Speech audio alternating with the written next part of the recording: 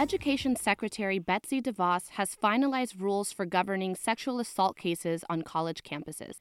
But the new guidelines are over 2,000 pages long, and the deadline is just 100 days away.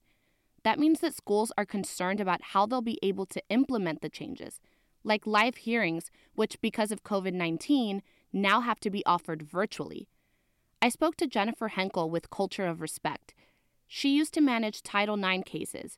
Now she helps colleges and universities make changes to end campus sexual violence. I asked her what concerns colleges are hearing. The concerns that those organizations have are about some of these things like the live hearing, about some of these things like the standard of evidence. There's a concern that these types of live hearings can be traumatizing for survivors and for those who are coming forward and reporting something. There is a lack of clarification as to who should be advising and who has the expertise to be advising.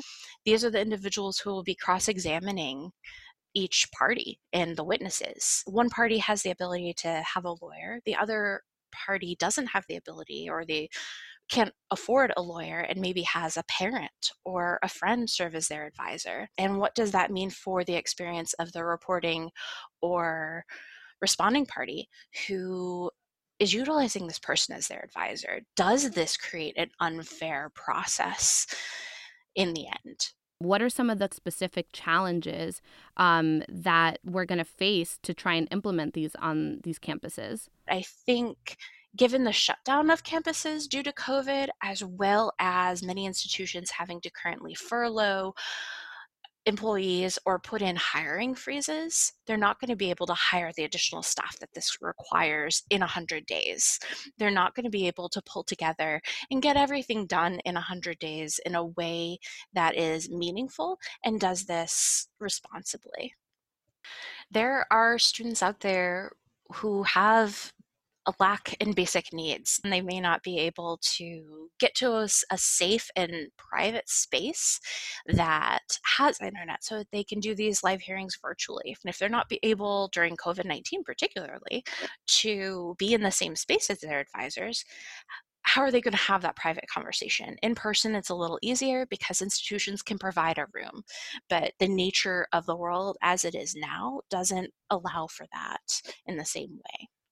Do you think there'll be a high number of schools that won't be able to comply with all these things like hiring freezes?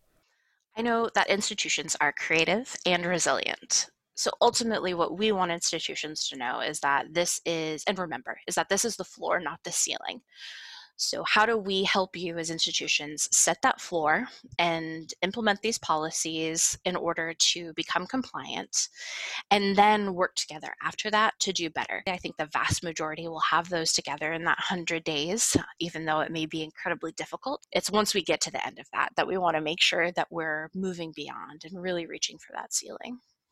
That was Jennifer Henkel from Culture of Respect at NASPA. Thank you so much, Jennifer, for speaking with us today.